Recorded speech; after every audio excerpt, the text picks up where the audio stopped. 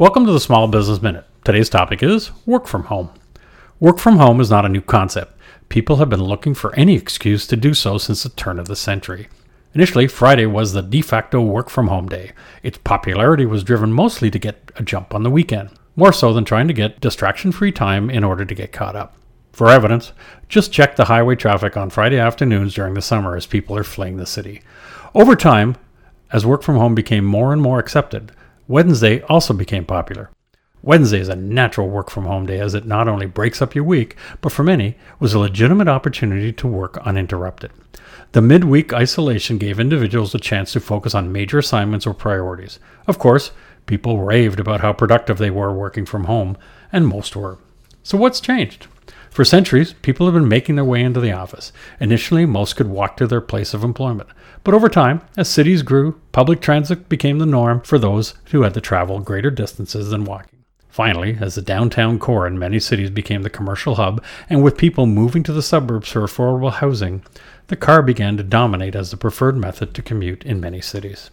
As this cycle of commercial intensification in the downtown cores and suburbs getting farther away, going to work went from a simple task to a stressed-out, induced war pitting driver against driver to see who can gain the best lane advantage. Depending on where you live, this daily ritual could easily last from 30 minutes to over an hour, twice daily. So needless to say, people started looking for the opportunity to get the occasional reprieve from this daily grind. But that's not all. Another major catalyst for what has become the work-from-home movement is the growth of the open office concept. Long before COVID-19 changed our world, companies of all sizes were jumping on the open office concept. Gone were the cubicles. The open office concept, embraced by the major tech companies, was the model to follow. Contrary to what is expounded by management of the team-building benefits of an open office, the real motivation is cost saving. Open office concepts save a lot of money because they pretty much eliminate the need for all but minimal leasehold improvements. Plus, they offer a ton of savings on office furnishings. What I find genuinely interesting in the open office concept is that most senior managers all end up with offices. If it's good for the goose, shouldn't it be good for the gander? Of course, they justify it based on their need for privacy. Shouldn't these managers be subjected to the same restrictions and annoyances they place on their employees? To be sure, the open office concept is not new. Just check on those black and white photos of the clerical pools of the 1950s, where there were rows upon rows of desks in large rooms. But those were the days before computers and automation. Most of those jobs were repetitive task-driven activities, and although these individuals were knowledgeable, they weren't considered knowledge workers. Most of those tasks of yesteryear have been replaced by automated solutions with little human interaction. So many of today's workers are considered knowledge workers and are required to think and make decisions. They need to be creative and require time to focus. The reality is that as individuals, we are creative at different times of the day. Some people are at their best in the morning, some in midday, and others late afternoon, and not necessarily every day. Let's be honest. Creativity can be very spontaneous and generally can't be scheduled. So reserving one of those quiet rooms located on the perimeter of the open office concept at a moment's notice is not always possible. At the end of the day, the reason why people want to work from home is that there are too many distractions in the open office concept. Whether those distractions are in the form of visual, auditory, or human interruptions, they abound everywhere and every day. There's just no privacy. Interruptions by fellow employees appear to be the most frustrating issue reported because there's no place to hide or call your own. An attitude that, oh, you're at your desk, therefore it's okay to talk to you, is the norm. You're living in a fishbowl. As a result, individuals are going to great lengths now to develop virtual versions of their do not disturb signals, and it is stressing them out. Wearing headphones and not looking up when someone goes by is essentially an indicator that I'm busy. But even then, many teammates are oblivious to these indicators. As a curious individual, I'm hardwired to be constantly scanning my environment. Maybe it's a holdover from the prehistoric days when you really had to be aware of your surroundings, otherwise you became somebody's lunch. So keeping my head down all day is as big of a distraction as being interrupted. Is work from home any better? For people around the world, this wasn't a conscious decision. COVID-19 just forced everybody's hand to work from home because there wasn't much of an alternative. After 3 months, many are liking it, but many aren't, and as time moves on, there appears to be cracks forming in their new love affair for the work-from-home concept. For those fortunate to have a spare room, the transition was acceptable. However, if a couple are both relegated to work from home, then someone is going to get stuck at the kitchen or dining room table. This is okay for a day or two, but for 3 months plus, I don't think so. So if this work from home environment is to become permanent, how are individuals going to manage this? You can't expect most couples to share the spare bedroom and work side by side. That's just a recipe for disaster. Most individuals can't afford a bigger house, so what's the option? What about condo and apartment dwellers? No, work from home is not sustainable under many individuals' current lifestyles. Taking a step further and assuming an individual has the physical space to work from home, who's going to pay for all the necessary upgrades to make it workable and at what cost? What about security and liability? What if someone gets injured? What if someone trips or falls going to their home office? Where does the liability begin or end? Is that a workers' compensation issue or a safety issue? Believe me, I don't have the answers, and I'm not sure anybody does at this point. Now let's talk about team unity. In order to maintain communication and team unity, everybody jumped on the available collaboration tools such as Zoom, Microsoft Teams, and albeit a little late to the party, Google Meet, just to name a few. For all the praise for the ease of use and quick implementation of these tools, it's just not the same as an in-person meeting. Having participated in a few of these digital meetings, I've come up with some observations that I have no idea how they're going to be solved.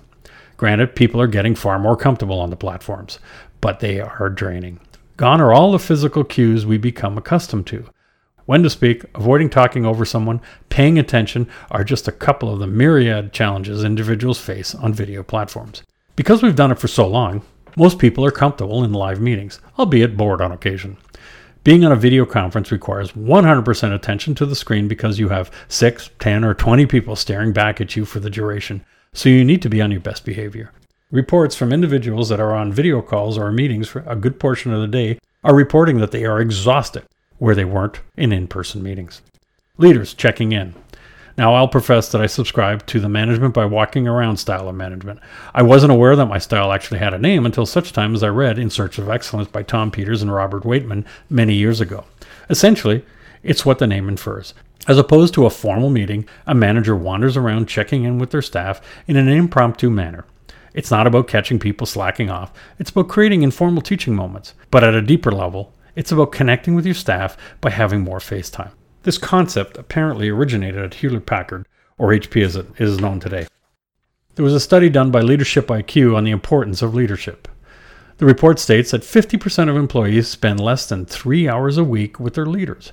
However, those that spend 6 or more hours per week with their leaders are 29% more inspired, 30% more engaged, 15% more motivated, and 10% more innovative. This level of engagement, although possible, will be difficult to achieve using video conferencing. Managers of all type will need to reinvent themselves if work from home is the new normal. I'm just not sure it'll be as effective as face-to-face. If this is ever going to work, managers will need to up their game and reinvent themselves. Team members will worry that because they're out of sight, they're out of mind, and fear they won't get the recognition they want, or more importantly, need. And what about personal boundaries?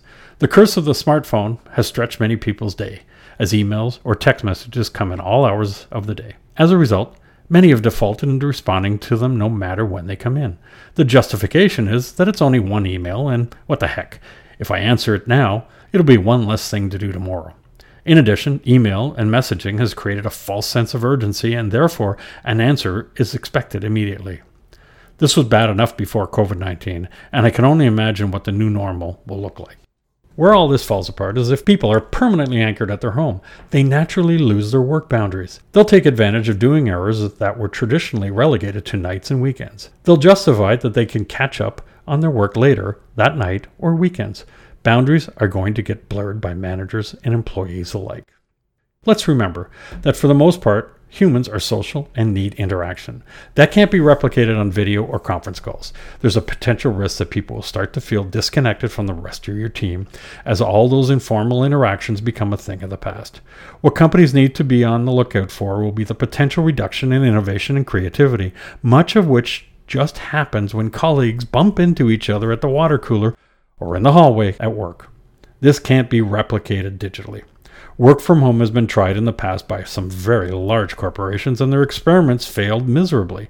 Granted, the advances in technology will certainly improve the odds, but I don't believe by much. IBM, for all its technological know-how, recalled about 11,000 of their employees back into the office 18 months ago after realizing they were missing out on the innovation that just happened through interacting in person. What's the solution? When COVID-19 is in our rearview mirrors, I think most people will be back in their workplace, and rumors of the death of the office are premature. What might be interesting is a hybrid solution whereby people will be able to split their week or rotate their days that they're in the office. But for those companies that are going fully remote, you'll need to create some very unique skills in order to keep your teams organized, motivated, and loyal. And it won't be easy. I'm Greg Weatherden, and this has been your Small Business Minute.